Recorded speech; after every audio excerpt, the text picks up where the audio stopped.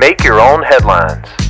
Hey, this is Dow Welsh inviting you to enjoy some random news and make the grace of God your biggest headline of the day. Today's podcast is sponsored by the Ruther Gobbum Factory and the letter K. So did you know that there is a wrong way to eat a hot dog? And I'm not talking about forgetting to add the bacon. According to the National Hot Dog and Sausage Council, yes, that's a real thing. It was established in 1994 by the North American Meat Institute. Yes, that's a real thing too. So according to the National Hot Dog and Sausage Council Etiquette Guide, only children should eat their hot dogs with ketchup. A spokesperson for the NHDSC said, "Never ever put ketchup on a hot dog after the age of 18. We all have to grow up sometime." Ouch. Can you imagine if that really was a law? You're getting a hot dog at the gas station for second lunch, and Officer Paul Blart barges in and says, "Put the ketchup down."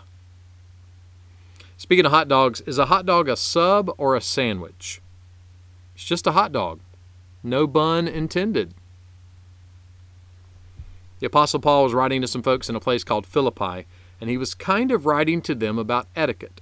This is what he said: "Let your considerate attitude be known to everyone." Look, none of us are perfect. We all have our moments in our days. But generally speaking, part of what it means to be a Christian is to be considerate of other people, to be gentle and patient with people instead of being loud and angry and impatient and argumentative with people. Someone put it like this: insecure people flex and threaten, but people who are secure in their strength and in the strength and purposes of God, those people are eager to be gentle and considerate to everyone.